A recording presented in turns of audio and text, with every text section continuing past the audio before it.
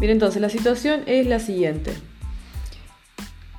Eurodólar se va a quedar comprador el día de hoy. Sin embargo, fíjense que eurodólar no está en 1.14. Con lo cual no podemos todavía confiar en los compradores, aunque esté cerca de 1.14, pero no está aún en 1.14. Pero no vamos a vender eurodólar si el día termina comprado. Hay mucha presión de compra, los compradores están en el euro, no se están saliendo. Con lo cual, eurodólar, los intervalos son los siguientes. No vamos a poder hacer venta por más que el precio caiga, y hace de 1.1384 a 1.1372. Pero si queda debajo de 1.1370 el día de hoy, sí vamos a vender. Tenemos que estar preparados para compras a partir de 14.07 hasta 14.20. Así que vamos a poner otro color acá. El intervalo de compra es 1.1407 a 1.1420. Es decir, arriba de 1.14 solo compra. Pero no vamos a hacer venta el día de hoy hasta no estar por lo menos a este precio. So, the situation with euro dollar is as follows. The market, it's below 114, so we're not able to buy. The buy range goes from 114.07 up to 114.20. But we're not able to sell neither because the market will close for buyers today. Basically, the market is holding buy transactions. And if it drops, it's going to happen from 113.84 down to 113.72. And just only, we have the 113.70 today we get to sell. Otherwise, we buy from 114. Dólar CAD es una transición importante. Puede que esté preparándose para las compras, pero está debajo de 1.31. Y al momento que, de hecho, ya va a caer a 1.3070, pero por esa poca cantidad de actividad no vamos a hacer una venta con la exposición que eso implica. Y si es que dólar CAD logra atravesar el siguiente target o el siguiente nivel, pues va a pasar directo a 1.3056. De ahí va a caer a 1.30.30 y puede seguir bajando.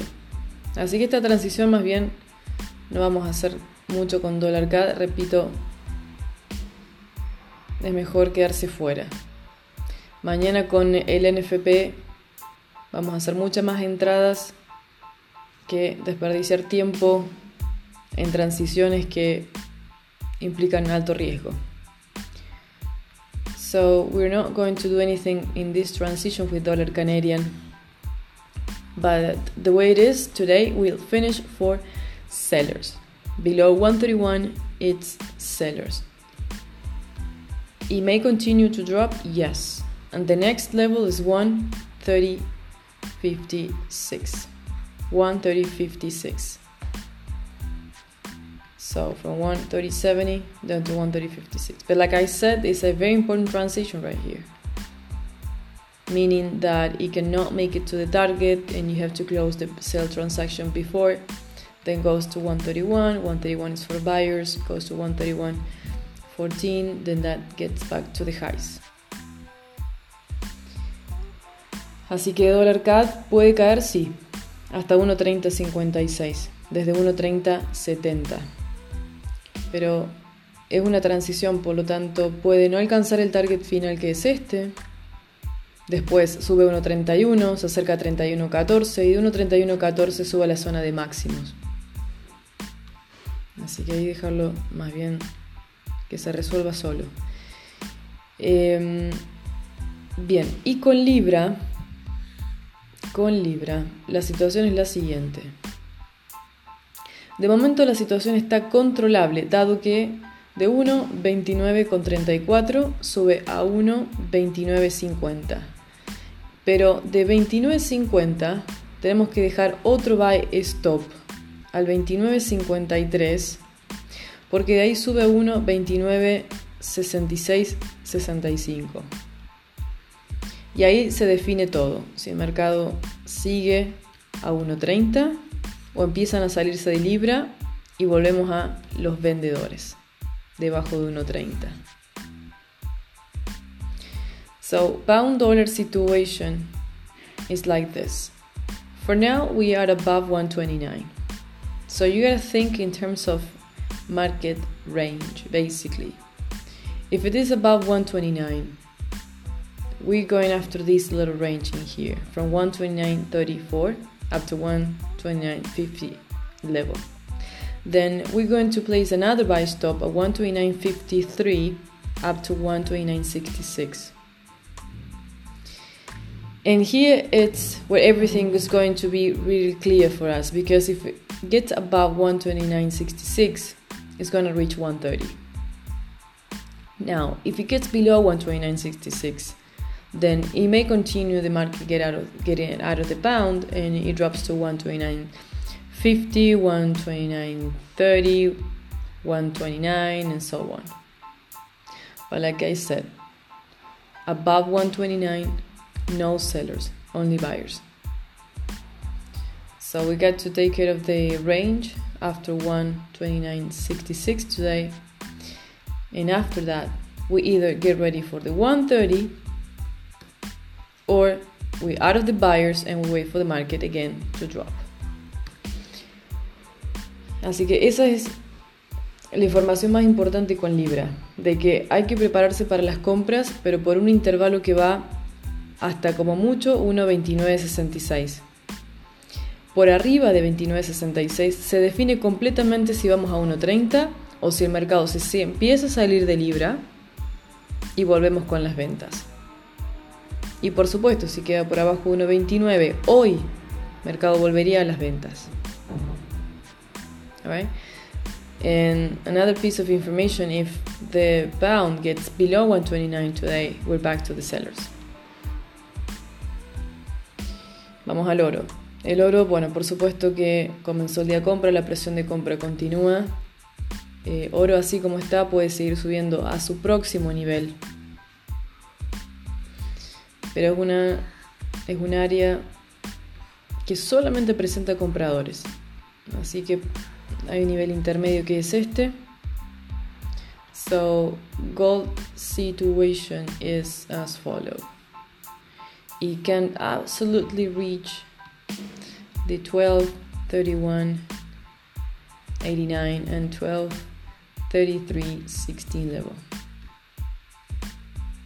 Puede alcanzar completamente esos dos niveles que siguen. Dólar yen va a cerrar venta hoy. Sin embargo, es un área que se puede prestar para el mercado entrar compra. Así que también es una transición importante para el dólar yen.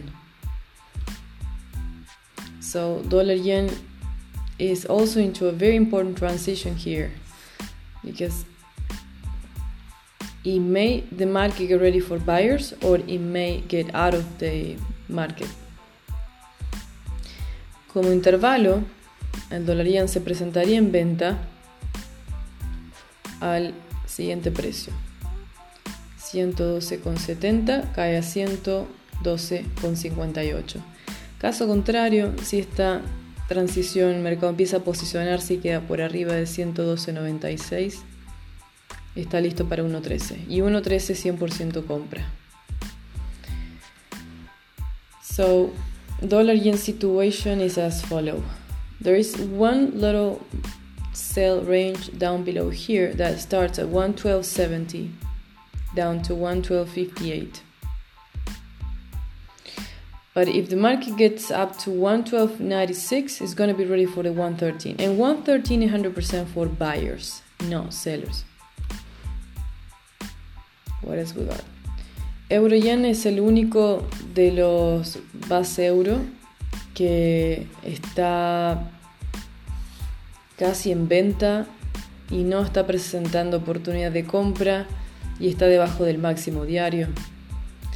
Así que particularmente el euro yen debajo del máximo 128.70, la preferencia es por venta y las ventas van de 1.28,46 a 1.28,30. Debajo de 1.28,30 a 128 como nivel.